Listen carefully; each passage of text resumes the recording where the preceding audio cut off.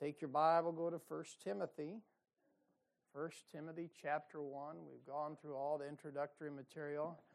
I'll ask a rhetorical question. Do you know Timothy any better by person now? After about 3 hours of introduction. I do, if nothing else. And we left off on verse 3. 1 Timothy chapter 1, verse 3.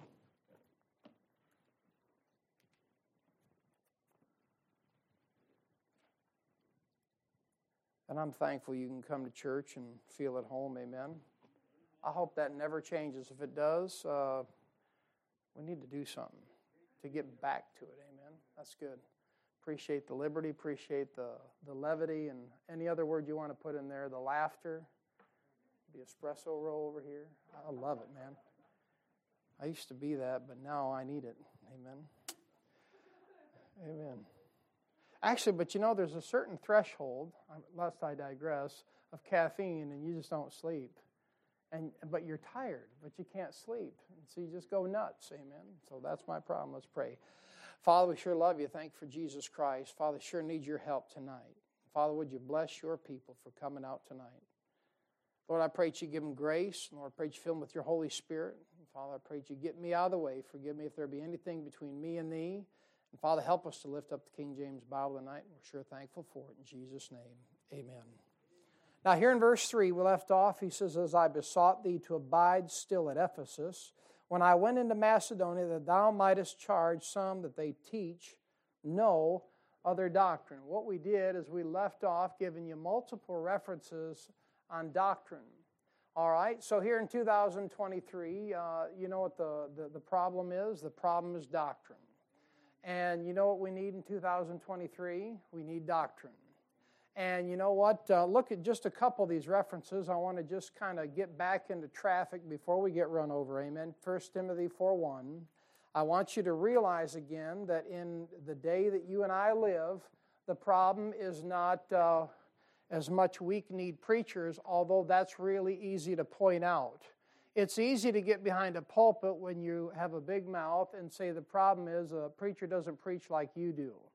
The real problem in 2023 is preachers no longer preach sound doctrine. That's the real thing. A lot of people try to equivocate preaching, and I'm going to be the first one to tell you, I don't know everything that preaching is. But a lot of preachers equivocate preaching with the delivery. That's not preaching. That's called a delivery. Preaching is not an oratorical skill, although you can often tell who spends their time trying to work on that. If you preach the same way today that you did 30 years ago, if you're a preacher, even if you were around 30 years ago, there might be an issue. What I'm saying is just like anything that you do, you should work on the gifts that God gives you. You shouldn't be the same bucket of mud in 30 years. You ought to have maybe a little bit more mud in the bucket. But in 1 Timothy 4:1, I'll write just a couple of these up here. I don't know if this is making sense or not. I'm trying to convey a point here. It's not about a delivery. If the Lord allows me to get up and be oratorical in my delivery, well, praise the Lord. But the fact of the matter is, if I get up and tell you the truth and I don't exactly get it right as far as delivery, but yet I give you the truth, you ought to thank the Lord for it.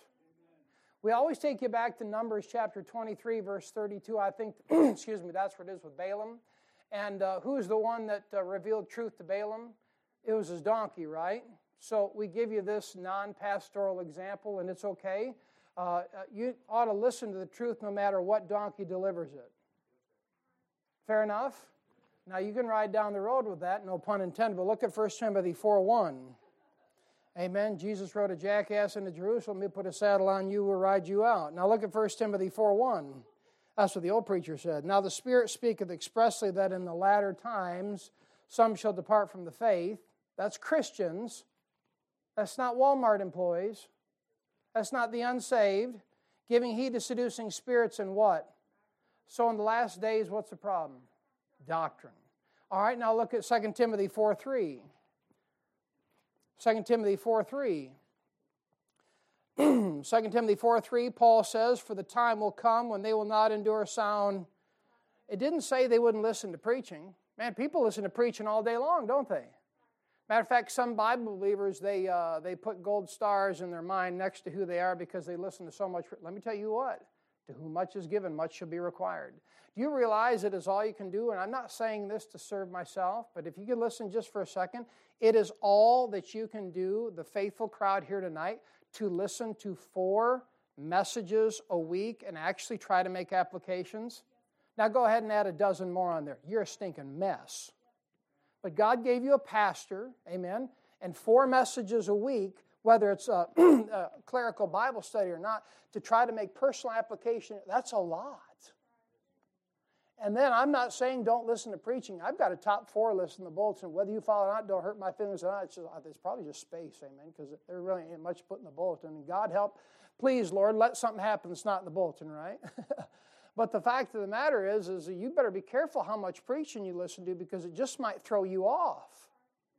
If God gave you a pastor, maybe you ought to consider that God gave you a pastor. And He gave you a pastor to lead you and guide you and feed you and try to help you stay out of the mud.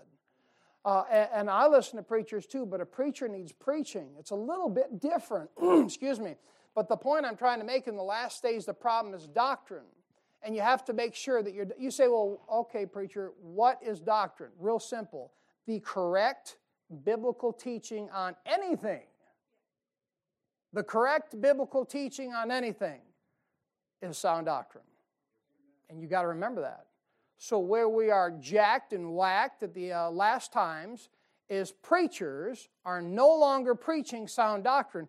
They're preaching rudiments of the world. They're preaching rudiments or tenets of their faith. They're preaching what the fundamental Baptists preach. They're preaching what the independent Baptists preach. Hey, look, where that stuff lines up with the Bible, thank God for it. But if it don't line up with the Bible, you better throw it away. So I'm telling you, the problem in 2023 is exactly what Paul said, and that's what you and I face. We face a doctrinal problem. So the best thing you could sit underneath is doctrinal messages. Doctrinal messages. How about this? Let me give you this one. The doctrine of soteriology. You know what soteriology is? That's the doctrine of salvation. You know that is the most important doctrine you could ever imagine in your entire life. You say, how so? That's the very moment that you trusted Jesus Christ as your Savior. Listen, if you've never trusted Jesus Christ as your Savior, you're not saved. And if you're not saved, you're going to spend an eternity in a place called hell, and you're going to burn forever. Now, the doctrine of soteriology is this. I know exactly what the Bible says about my salvation. And if you're here today, you ought to know more about your salvation than you ought to know what you do for a living. Why in the world would you plan to learn more about what you're going to make money by than the very day that Jesus Christ saved your soul? I'm saying sound doctrine is what the problem is. That's the problem. Well, preacher, anyone can diagnose a problem. You better believe it. And the problem is not preaching, although we equivocate doctrine with preaching, don't we?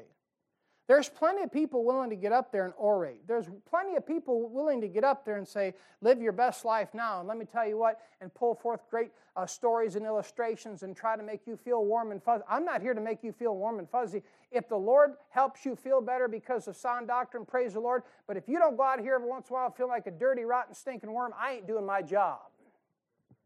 That's sound doctrine. That's the correct biblical teaching. And the correct biblical teaching about anything is, Jesus Christ, the Lord said in Isaiah 55, my ways are not your ways. My thoughts are not your thoughts. You know what you don't do on a daily basis? You don't think like God. And you don't act like God. I don't care how spiritual you think you are. That's sound doctrine, right? Amen. That's the power of negative thinking. Amen? But the problem's doctrine. Look at Romans 16:17. Romans 16:17.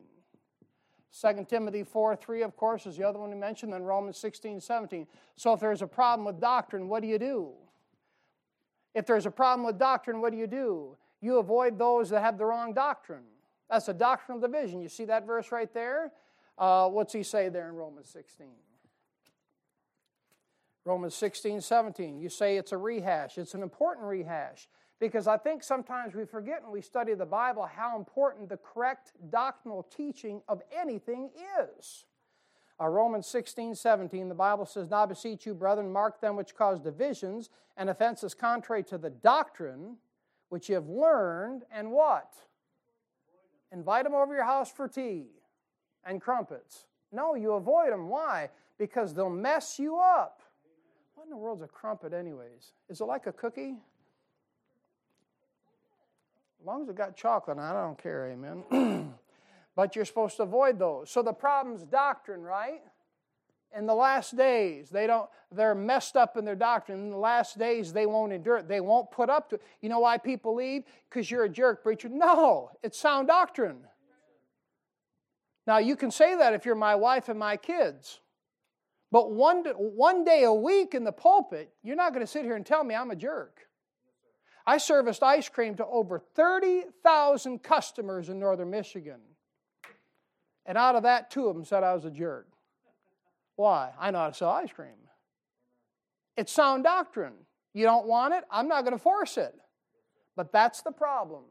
And when you encounter someone with a doctrinal problem against Scripture, you avoid them. Now look at this thing here. Look at 2 Timothy 3:10. You know what Paul was? He was very clear on his doctrine. He was very clear on his doctrine. You say you're broad brushing it. No, I'm trying to paint you a picture before we get back into traffic here. The problem is not people speaking from a pulpit. The problem is that what they're speaking and what they're preaching is not sound doctrine. 2 Timothy 3:10. You say, well, just because they don't take the stand, it has nothing to do with the stand. I believe a Bible. And I'm willing to stake my naked soul on that King James Bible. And a bunch of preachers in the pulpit will not do that. Why? Look around. This is why. This is why. You say, what? I'm glad I got you here. Amen. Matter of fact, I ain't the one that got you here. You brought yourself here. 2 Timothy 3:10, the Bible says this, but thou hast fully known my, you see that? Thou hast fully known my doctrine. Paul didn't go, well, I'm going to teach you about how the fundamentalists did it, and then I'm going to teach you how the charismatics do it, but I really think they're wrong, and I'm going to teach you how the Methodists do it. He says, thou hast fully known my doctrine. And that's what God gave Paul concerning the revealed body of truth to the body of Christ. And Paul was real clear in his doctrine. Now look at 2 Timothy 3:16. 3:16. The problem's doctrine. Paul was clear in his doctrine, and the first application of Scripture is what? Doctrine. 3:16, all Scripture is given by inspiration of God and is profitable for doctrine. So let's talk about that just for a second. That Bible that you have in your lap, you know what it was written for? It wasn't written, but the first application was not so that you would get saved, although if you're not saved and you're headed to hell, you need to get saved. But the first application of that book was written so you'd have sound doctrine. There it is. That's the first application. That book was written to show you the exact way to do it and the exact way to believe. Sound doctrine. And that's why the Scriptures are written. He says, all Scripture is given by inspiration of God is profitable for doctrine, for reproof, correction, for instruction of righteousness. Verse 17, here you go. That the man of God may be perfect, truly furnished unto all good works. All right, the problem today is doctrine. Paul was absolutely clear in his doctrine, and he taught it to Timothy. The first application of Scripture is doctrine. Look at 1 Timothy 4. So if the first application of Scripture is doctrine, what you need is this book. And Brother Cole said it in the announcements, and I'm telling you what, you ought to ask God to allow you to be disciplined to read that book. Oh, preacher, it's just so hard. Stop it, man. It ain't. It ain't hard. And the days that you're just so cotton-picking busy that you can't read it, you know what you ought to do? Let Scorby read it to you. You're saying, compromise. I'll take it. You going to read it going down the road, you crash and burn. Don't read your Bible while you're going. I know the old preacher did that, but you ain't going to do it. But 1 Timothy 4:6. Look what Paul says. No, that ain't it. 4:16. There you go. He says to Timothy, take heed unto thyself and unto the doctrine, right? Oh, it was 6. I did want 6. I was looking at 4, talking about eating food, amen? 6, if thou put the brethren in remembrance of these things, thou shalt be a good minister of Jesus Christ. Look what the word he uses. Nourished up in the words of faith and of, you know what good doctrine does to you, Christian? It nourishes the soul. You need good nourishment. You know why Christians are out here belly aching and whining and crying and griping? Because they're starving to death. One of my biggest fears as a pastor is having a congregation walking out of here saying, I didn't get nothing. Scares a fire out of me. You ought to be nourished up. And that book, it's milk. That book is meat. That book is apples. That book is a lot of things, and it nourishes you up. Good doctrine nourishes you up. You ought to eat. The Bible says, oh, taste and see that the Lord is good. Have you tasted it lately? Have you tasted this book, or are you just kind of fiddling around with the thing? You know, coming every once in a while and getting a bite here and a bite there. And, well, I heard one preacher say, well, the Evans family, we just love, you guys are like one of our favorite ice cream flavors. I think, what a Fruit Loop, man. Favorite ice cream. I was talking about music, right? What a Fruit Loop. Favorite ice cream. This ain't flavor of the week. This is the book, man. You need to be nourished up in the book. I'm awful thankful that when I was growing up, my parents, they talked to me the way they did. And I'm awful thankful for the preachers that God has put in my life to talk to me the way and preach to me the way they did and make me feel like an absolute dog when I wouldn't read that book. And if you're here today and you ain't reading that book, you ain't right with God. That's the only way you're going to get nourished up. You can't just hopefully wake up and it's going to be a great day and it's going to be the best version of me. Read the book. Read the book. Get nourished up in the words of doctrine and faith and all that stuff. You need the book. Look at 1 Timothy 4:13. That one's next. He says to Timothy, till I come, give attendance to reading, to exhortation, to what? All right, the problem's doctrine. Paul was clear in his doctrine, and the answer is doctrine. He said, I'm tired of hearing that word. I don't care. It's the right word. We need it. You need it. I need it. Now look at this. Look at one more. 2 Timothy 4:2. 2 Timothy 4:2.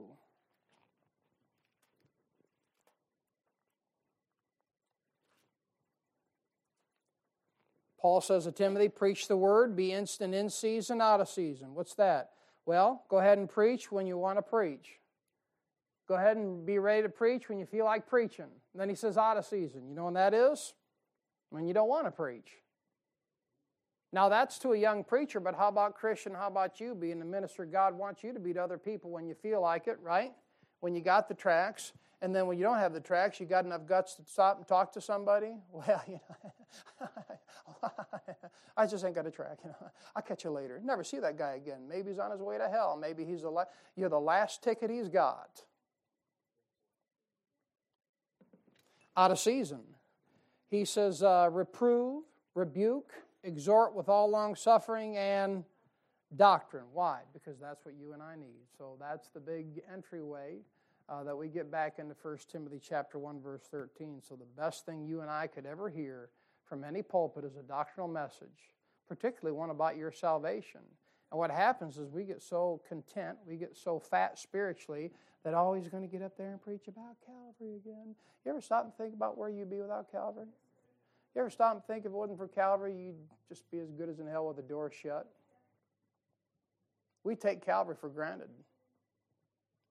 And if it wasn't for Calvary, we wouldn't even have the ability to have victory over our sins. And then not only think about the day that's coming, we'll have victory from the presence of sin. My goodness, that gets me excited. Why? Because I'm a dirtbag. Yeah, I've been around only 47 years, and that's 47 years of living with a dog. How many own a dog? You own a dog? You ever see what a dog does? That's what you are. Amen. You know what a dog does? It takes care of himself. He looks for food. He looks for self-gratification. He looks for self-preservation. But you know what a good dog does? Hold on now. Oh, you're just being vulgar, preacher. No. You know what a good dog does? He finds a master and he serves him. And that dog knows who the master is. Remember that Canaanite woman there? She says, yea, Lord, but the dogs eat the crumbs at the master's feet there. You ever thought about that you're just maybe the Lord's dog? And I know you're a sheep, you're not a dog. I'm not trying to make a doctrinal application, even though I've been preaching about doctrine. I'm just preaching now. You're a dog, so if you're the Lord's dog, you ever stop and think maybe you ought to serve him with your life? You ought to consider not trying to always sit at the table and just say, all right, Lord, If you just want me to be a rag in your back pocket like the dog back there, I'll serve you the best I can because maybe you throw me some crumbs. You willing to be satisfied with crumbs, or you got to have the whole meal? Now here in 1 Timothy 1:3, Paul's dealing with the doctrines of grace that override the law. So take your Bible now, go back to 1 Timothy 1:3. There's a little bit of, carbon in the pipes. I had to blow that out before we got going here. And 1 Timothy 1:3, Paul's dealing with the doctrines of grace, and Paul's trying to show Timothy that there's going to be some of them people that come into the church, he's there at Ephesus there, and try to teach the law over the grace of God. And that's why he's saying this. Look at verse 3. Paul says that thou mightest charge some that they teach what? No other doctrine.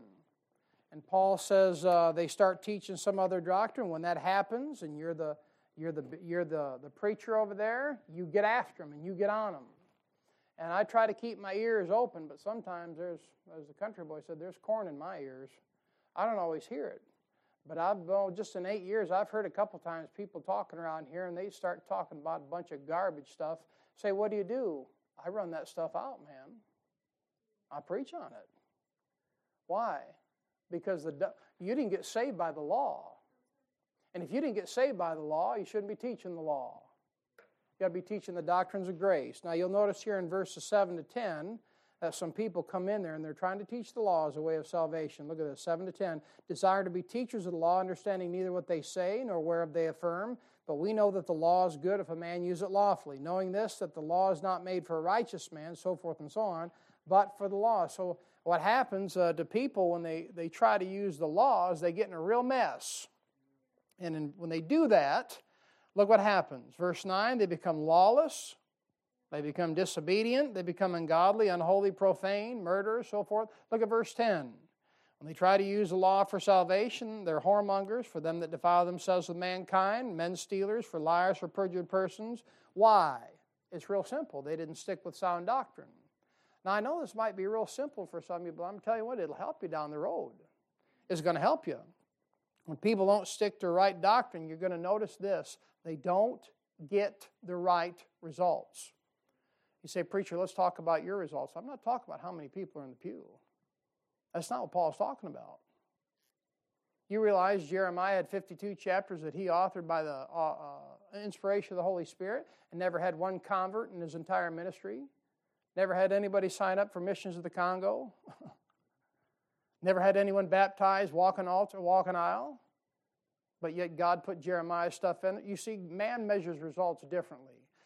Our missionaries, God bless them. I don't think I could do what they do. I really don't. But they send updates religiously, regularly, and it's sometimes you read it and my heart breaks for them because you can almost feel like they feel the need to impress upon us what they're doing. Well, maybe we should be writing them a letter every month and tell them what we're doing.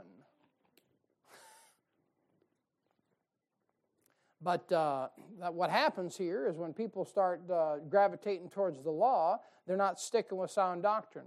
And then they don't get the right results. Look at that. You see that thing back in verse 5, or over in verse 5. Paul says, now the end of the commandment is charity out of a pure heart and of a good conscience and of faith unfeigned. And look, you don't get that out of the law. You see those three things right there in 5? You don't get that out of the law. You get that out of grace, verses 12 to 16. 12 to 16, you get thankfulness, you get mercy, you get love, you get faithfulness, and all the way through there. Listen, here's an important thing you got to hang on to. If you're a servant of God that serves God by fear, you cannot produce the fruits of the Spirit. Did you get a hold of that? I'll say it again, because this is where we're stuck.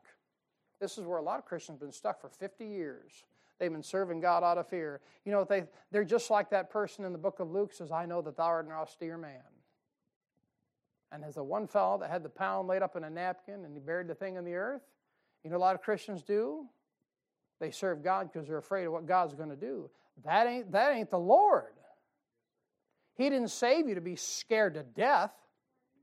He didn't save you so you'd be so trembly that you didn't do nothing for Him. How about this? Why don't you just serve Him because He saved your soul and you love Him? Ta-da! What a novel idea. But if you're honest for a minute, you almost feel like you're compromising when you think that thing through. You know why? The devil, he's the master of doubt, ain't he? Doesn't he like to get on your back? He put the old grand piano on you, put the old monkey on your back, and you'll get down and you'll confess your sin or whatever you're doing, that besetting sin or whatever you keep going to the throne about that thing, and then you get up and you're like, yeah. And the devil goes, you were just here yesterday with that. You're pretty stupid, you know that. And you know what you go? Yeah, that's me. I'm just stupid. You know? Okay, well, there might be some merit to that, but not what we're talking about. But all that stuff, you ought to serve them out of love. You ought to serve them because you want to. You ought to serve them because you get to. You can't serve them out of fear. I've heard these preachers for nearly 27 years now running off at the mouth.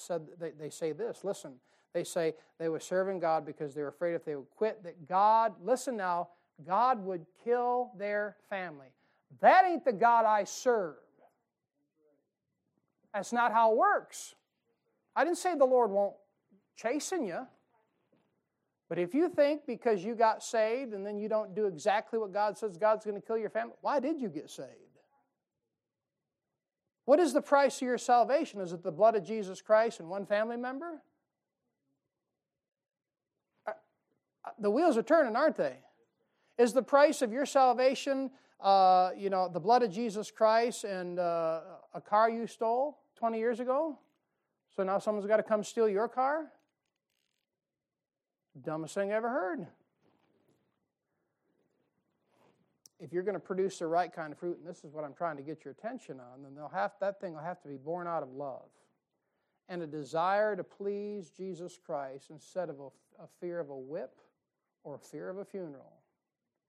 And let me tell you what, if you're here today and you're worried about a whip or a funeral, you have the wrong estimation of God. For God so loved the world that He... Oh, that doesn't sound like a God's going to kill you. And some of you are going, well, preacher, you just preaching. No, I'm talking about your salvation here. Now listen, I fear God, but I don't serve Him because I fear Him. And some of you need to get a hold of that. I don't fear God for salvation. That thing was settled at Calvary. Say, do you serve Him because you think you're going to stand before Him? I know I'm going to stand before Him. And you know, unfortunately, I'm going to stand before Him and hope to God I take care of everything that needs to be taken care of because I want to get a full reward. But I'm not in this pulpit because I think if I'm not here, then the Lord will go through and He'll slaughter my family. That's the dumbest thing I ever heard in my life. You ever read Exodus chapter 21? When He saved you, you were freed.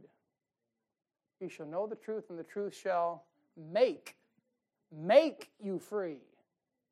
None of this setting business. Make you free. There's a difference. You were made free. You say, what does that mean? Free to do what you want. Now you have a choice to make. And if you're going to choose to serve Him because you love Him. Exodus 21. When He refused to go out, He said, I love my master.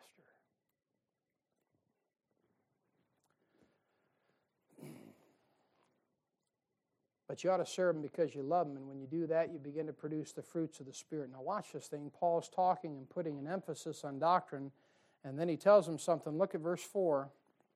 Look at verse 4. He says, neither give heed to fables and endless genealogies, which minister questions, rather than godly edifying, which is in faith, so do. So Paul says, Tim, they're going to start coming around here, and they're going to put some of these strange doctrines on you. And when you preach sound doctrine, they're going to call you a cult leader, cult member. You go to a cult, they're going to call you a Ruckmanite. Dr. Ruckman has been blamed for more things than that was authored by the Holy Spirit than any man I ever met in my life. And Paul says, neither give heed to it. Don't listen to them. Don't give heed to their fables. Don't give heed to endless genealogies. And those endless genealogies in Titus 1:14 are called the commandments of men. The commandments of men, Titus 1:14. That's stuff like taste not, touch not, wear not, do not, have not, and go not. Sound familiar? You ever hear that crowd? Can't do this, can't do that, can't go here, can't go there. You'll notice that these things in verse 4, fables and endless genealogies, they produce strife. They produce strife. You got this Christian arguing with that Christian. Well, I think you should be able to do this. Well, I think you should be able to, just strife. You see that? Not the right results. And they don't profit. Let me say this. Preaching without profit is a waste of time. If I get up behind this pulpit and I preach and there's no profit to it, I never should have got it in the first place. Now listen, every message I preach ain't going to be over the fence. Some you're going to wonder what in the fire I even did. And maybe the Lord will put that thing away for a rainy day. Amen. But if I'm going to get up here and preach with no profit, I'm wasting my time. Look at 2 Timothy 2. 2 Timothy chapter 2, look at verse 14. When you preach, it ought to have profit to it. It shouldn't be just a time where someone gets up in the pulpit and runs their gas bags. Amen. I don't care how much experience you got. I don't care how smart you are. I don't care how long you've been, in the telephone company or, typing whatever or doing whatever you're doing. If you get up here and you think you're going to preach and there's no profit to it, you're wasting your time and you're wasting the time of everyone here. You say, who are you preaching to? Y'all. Maybe there's a preacher here or something. Amen. I went to church with my mother all my life until after I moved out and bumped my head or something like that. I wonder if she ever knew. She told me when I was young she thought I was going to be a preacher, but she didn't call me. I wonder how many preachers are in here. I'm not trying to call you either. I'm just saying I wonder.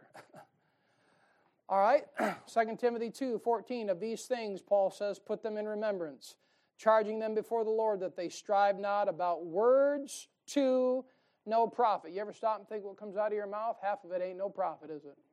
The Bible says you're going to give an account for every idle word in the day of judgment. Every idle word, that Bible says you're going to give account in the day of judgment. When you open your mouth, when a preacher opens his mouth, it ought to be words that profit. He says that they strive not about words to no profit, but to the subverting of the hearers. And you know what happens when people listen to endless genealogies and fables back in 1 Timothy 1:4? They get twisted, they get subverted, they get jaded, they get thrown off the track. How many Christians have been thrown off the track by some ridiculous study that had nothing to do with their Christian life? You know what you need? Doctrinal studies, doctrinal preachings. And what happens is when they get thrown off track and the subverting of the hearers, their ears don't hear like they should. You ever hear a message and you're going, man, I sure thank God for the truth. Someone will walk out of here and invariably go, what in the world his problem was? He all worked up for? Who's he mad at? I ain't mad at nobody. I'm mad at sin. I'm mad at the devil. I'm mad at this cotton-picking world. I'm mad at my own flesh. And what happens is a Christian, when they get all subverted and twisted and jacked around and jaded and don't get the right type of doctrine, their ears don't hear. It don't matter if they come to church 24/7. If they're messed up and subverted, they won't hear nothing. All right, there's no profit. So if I'm a preacher, if I'm a missionary, if I'm a Sunday school teacher, if I'm a parent teaching my children, how in the world am I going to be able to preach so it profits? Well, look at the next verse, 2 Timothy 2:15. Here's how you do it. You want to profit? You study to show thyself approved unto who? The preacher? No, forget it. Study to show thyself approved unto God. Workman that needeth not be ashamed, rightly dividing the word of truth. Listen, some of you haven't been in this church very long and it's about time to catch up. You got to get studying. You got to get turning the pages. The best way you're going to grow in the Lord Jesus Christ is not sitting. Don't get me wrong. You ought to come to church. You ought to pay attention. But the best and the fastest way you'll ever grow is by turning them pages. Turning the pages. All right, so you're going to have to study the book. You're going to have to read the book. And the old preacher said it, and I always say it, the more you learn to love those pages, the more you'll learn to love the Rock of Ages. That's it. I'm telling you, there's something supernatural. You're going to think I'm crazy. Help yourself.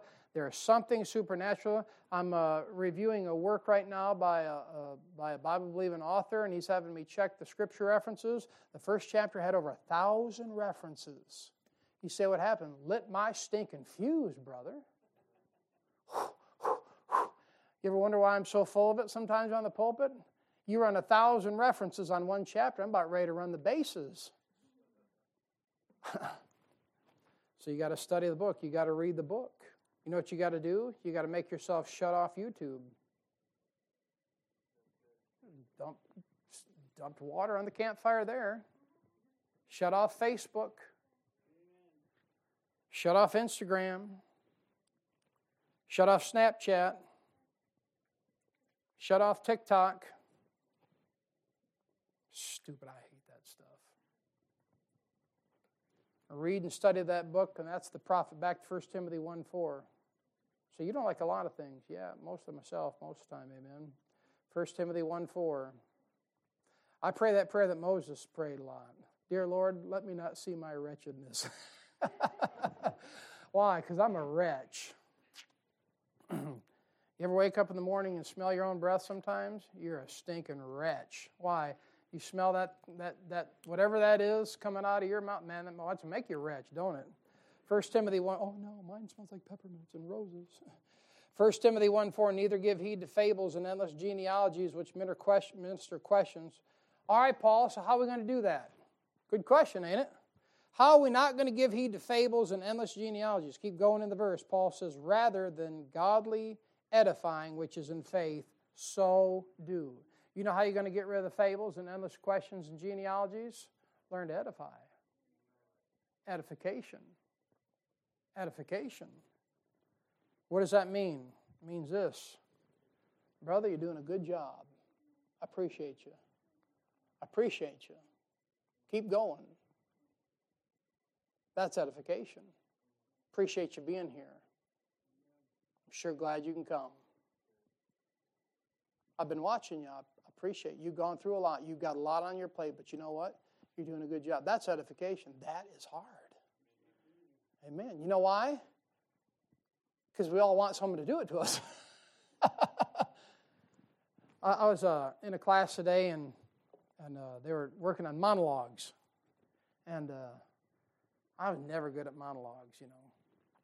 But this one gal, she cute as a button there, and she's like, I could get all nervous, and you know, and I could do it if I was, you know, just me and my friend. But I get up there and I think everyone's looking at me. Well, yeah, I mean, when you're up here, they have to look at you. And I said, you know what? You know what the reality is? It says you think that everyone's thinking about you, and that's the exact same thing that everyone else is thinking in the room. You think that we're all thinking about you. Why is it we're so self-absorbed? I mean, can you imagine going back to high school in like 40 or 50? You wouldn't give a rip what anybody says. You know, they make fun, yeah, whatever, you know. Your mother's combat boots, I don't care, you know. But it's done through edification. You know, people need to be edified. Can we just get serious for a minute? People need to be edified. People need to be built up. And you know, when you're first saved, you can't do it on your own. I understand Paul said in Acts 27, I think myself happy. Isn't that what we said? Now, that's Paul the aged, though. Now, the older preacher probably can keep himself going a little bit better and a little bit longer, but people need to be edified. They need it once in a while. If you don't edify them once in a while, people get to thinking, well, maybe I just ain't in love. Right? If you don't ever tell your wife you love her, if you don't ever tell your husband you love him, if you don't ever tell the people in the body of Christ that it's really, really good to see you and I appreciate what you do, maybe they just think they're not in love. Maybe they're thinking they've left their first love and they really didn't. You see that? I sure appreciate you, brother. Well, you know, I don't want to fake it. Stop it. Just say it. I sure am thankful for you. It's really good to see you in church every time the doors are open, at least when you physically can make it. One of the biggest lessons I learned in the last 5 years is as our seasoned saint gets older, they can't come as much. But you know what? They want to be here. So here's a lesson. You ready? I'm going to get on you for a second.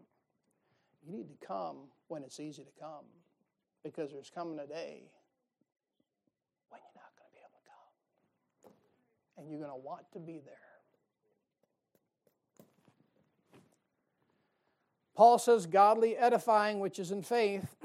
edification is what's needed. Notice that godly edifying, you know what it produces? Here's the key. Here's the ticker. It produces faith. Oh, just need to produce a good self-image. No. You know what godly edifying does? When I edify this brother right here, you know what the Bible says it does? It produces faith in that brother. It gives him light. Now you know why the devil don't want you edifying nobody? Because it builds you up. It gives you light. It gives you faith. Stop and think about people you look up to. When they say something kind to you, doesn't it do something for you? It sure does. And that's why we don't do it. Because the devil wants you so self-absorbed with you and your reputation, and everyone's thinking about you. How about this? You know, not that I'm not the poster child for what I'm trying to get across tonight, but here's a couple things the Lord's taught me over the years. There are many times on that stinking ice cream route I'd be lonelier than, I don't know, you fill in the blank, and I'm so lonely I need some fellowship. And I just start calling people in the church, not to gossip, just saying, hey, love you, appreciate you. I called the one fellow, I said, you're the best song leader in the world. Until I met Brother Cole. I couldn't tell him that anymore. And he's like, oh, Brother Jeremy, thank you. Oh, you mean the world to me. And it was just like, you know, chicken skin moment. You say, what is that, warm fuzzies? Edification. And you know what he did? Every once in a while I'd see him get him up there, and man, he'd get that whole place just cranked. I mean, back there in the home church, man, they'd swing from the rafters for a few years. And then they had to kick out the rafters and rebuild. But anyways, edification is what's needed. Does that make sense? Is this hitting home yet? But faith ministers godly edifying. And that's what faith does. It ministers to me and it ministers to you. What does it minister? It ministers godly edifying. Now, what do fables minister? Well, fables minister questions. You get to blabbering about things you don't know about and fables and, well, you know, our forefathers did this and our foremothers did that and all. That's just a bunch of questions is all that is. Endless genealogies. That's questions. So the lesson to learn here from the verse, my best jokes are when I don't even think about it. Because if I plan it, it flops. Faith dispenses light is what I'm trying to get across. You edify somebody, it ministers faith. And faith dispenses light. And that's the light of edification. So you got some faith today? If you do, listen, if you have some faith today, not talking about the faith to trust Jesus Christ, although if you haven't, you need to. Amen. But once you get saved, there's faith that God will give you. And if you've got a little bit of faith, you know what you're going to do? You're going to work on edifying somebody instead of seeking to be edified yourself. Give it out. I mean, the world, they got some of the stuff right. What goes around comes around. Maybe you ain't getting edified because you ain't giving any out. And that's the light of edification. And if you got some faith, you'll edify one another. You give someone a call and say, hey, brother, you're doing a good job. And that'll give that brother some light. And that brother will sit back for a moment and he'll do this. I didn't think I was doing a good job. Maybe I am. Well, praise the Lord. And it gives him faith to go on, and that faith gives him light. Edification is huge. As Bible-believing Baptists, we are terrible at edification. I'm telling you, take anything away from you tonight, you need to learn to edify one another. Not because the preacher says so, because it ministers faith, and that faith will minister light to your life. And who couldn't use light in your life? You ever say, I think I'm in the dark on that thing? Start edifying people. Start building them up in the Lord. Good grief. Everyone's known for something. Brother Brian's known for guessing wrong song numbers. Amen. Just kidding, right? But you know what he's known for? A good spirit, ain't he? Everyone's known for something. Could you be the edifier? You know, back in the old Methodist church, they used to have exhorters. And those are edifiers that would preach. Now, we're not looking for everyone. Some of them old-time Methodists, man, I don't know, anyway, they shell the corn, man. But you start edifying, that brother will sit back for a moment and he'll say internally, yeah, I didn't really think I was doing a good job. I guess I am. I guess I am in love. And make you think about Jesus Christ. And it's okay to think about what you are doing right every now and then, as long as you don't fixate it and get a big old stinking head about it. It's like we've got this idea as Bible believers that we can never tell anyone they're doing a good job. You know how you encourage your children? Hey, you're doing great. You know how you discourage them? Tell them they're stupid all the time.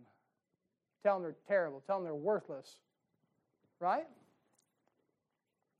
Well, you give them light, builds them up, encourages them to go on for Jesus Christ, and it gives you light and shows you. You know what it also does? It shows you when you're edified. It says, hey, you know what? Someone is watching me. Someone's paying attention. You know what that makes you want to do most of the time? Live right. It puts the pressure on you that's right, the pressure on you that's necessary to go ahead and live another day for Jesus Christ and get up in the morning because you were encouraged at church or you encouraged throughout the day and say, you know what? I need to read my Bible more. Because you know why? Because I'm doing a good job.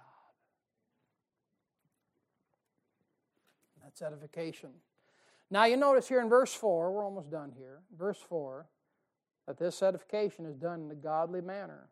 It says rather than godly edifying, it has to have godly manner to it, and the preacher or the layman who is strong in faith ministers and enlightens people to the Word of God. Preachers and laymen who are strong in the faith, you minister and you enlighten people to the Word of God. Look at Romans chapter 12. It's like a part of the body of Christ is missing many times because we go around often feeling like we got the grand piano on our back and nobody knows the trouble I've seen. Nobody knows but Jesus. And it's just so terrible out there. You know, and every time you come to church, you sit down, you're like, I'm at a funeral. Why? We're not edifying. I tell you, I'm encourage you. I'm encouraged by you all here. I'm not getting on you. I'm trying to preach the best I know how. At only 8 years into this thing. But if we would do more edification, I think the body of Christ often would be in better shape. You say, well, I'm afraid I'll overdo it. You won't. You won't overdo it. Cut it out. Look at Romans 12. I beseech you, therefore, brethren, by the mercies of God, that you present your bodies a living sacrifice, wholly acceptable unto God, which is your reasonable service, and be not conformed to this world, but be ye transformed by the renewing of your mind, that ye may prove what is that good and acceptable and perfect will of God. For I say, through the grace given unto me, to every man that is among you, not to think of himself more highly than he ought to think. You know it'll keep you in check with that? Edifying one another. You get to edifying one another, you'll start focusing on the goodness of everyone else, and you'll stop worrying about how good you think you really are. Amen. Not to think of himself more highly than he ought to think, but to think soberly. That's seriously. According as God hath dealt to every man the measure of faith. For as we have many members in one body, and all members have not the same office, so we, being many, are one body in Christ, and every one members of another, having then gifts differing according to the grace that is given. Isn't that a blessing? We all have different gifts. Amen. Some of you can cook, and some of you can eat. Aren't you glad the ones that cook know how to cook? Amen. Some of you can sing, some of you can minister in music, some of you can minister in just, you have the ability to figure out the need that somebody has. Some of you have an artistry gift. Some of you have a gift of being able to see things before they happen. You see what I mean? Why? God gave you that gift. Having then gifts, verse 6, differing according to the grace. So the gifts are according to what? The grace that is given to us, whether prophecy, let us prophesy according to the proportion of faith, or ministry, let us wait on our ministering. Are you good at ministering today? God giving you something? God gave you something to do. You know why He did that? Not just so you could feed your guts. He did it so you could minister to the body of Christ. And Paul says, let us wait, not as in like put a halt to it, but you know what a waiter is? And if God's given you a gift, then go ahead and get after it. Let us wait on it. Let's get with it, right? Or he that teacheth on teaching, some of you can teach, right? Hey, listen, not everybody's a teacher. And if you don't know that, well, we'll let you know if you try. I mean, some of the smartest people I know are terrible teachers. You know, the old man used to say this, the function of the perpendicular modular means the bias of the perpendicular to keep the collateral straight. What does that mean? I have no idea, and neither does he. But the point is this, not everyone's a teacher, and Paul says if you're able to teach, you ought to teach. Don't just sit there and go, well, you know, my expertise is this, then teach. All right? How about this one? Or he that exhorteth on exhortation. Can you exhort? Can you lift somebody up? Edification. He that giveth, let him do it with simplicity. You know, everyone can't give. I'll say it again. I know some of y'all are like, oh, everyone can't give. But if you can, do it with simplicity. Don't make a big stinking deal out of it. Don't be like that guy that, you know, over there and threw in, you know, of his abundance, you know, just bouncing everything off the treasury wall, and you got that little widow in there. She drops in 2 mites, nobody knew but the Lord. And the Lord's like, you see that gal right there? She gave more than you did, Mr. Trump. She gave more than you did, Mr. Musk. She gave more than you did there, Mr. Gates. Or he that exhorteth on exhortation, he that giveth, let him do it with simplicity. He that ruleth with diligence. All right, can you rule? Can you lead? Can you supervise? Can you manage? Well, then you have to get after it. You have to be diligent about it. Can you show mercy? Wow, that's tough, ain't it? Some of you can't show mercy. But if God's given you some of the gift to show mercy, he said do it with cheerfulness. You don't go, you know, act like you're going to tommyhawk somebody. Just, but you know, I'm going to be merciful today. No, do it with cheerfulness. Hey, no sweat. Don't worry about it. No sweat off my back, you know. All right, back in 1 Timothy 1:4, you notice that Paul talks about this edifying which is in faith. He says, so do. Now, Paul, go ahead and he defines the faith in verse 5, and we'll stop right here. Now, the end of the commandment is charity out of a pure heart and of a good conscience and of faith unfeigned. You see that, faith unfeigned? Isn't that something? You know what that is? Faith unfeigned means genuine faith, unpretended. There is no pretension in unfeigned faith. It's faith from God. And you know who had this unfeigned faith? Timothy's mother and grandmother. If you're here today and you got unfeigned faith, there's a good possibility that it got passed on to you. You're not going to come to that thing usually all by yourself. It has to get passed on somehow. And you notice in verse 5 it says charity out of a pure heart. That heart was purified in this passage by faith. And we'll stop right there. We'll stop right there at verse 5. Pick it up when we're together again. Charity out of a pure heart. What Paul is doing, he's defining the faith. All right, there's your homework. Go edify someone. Why don't you stand?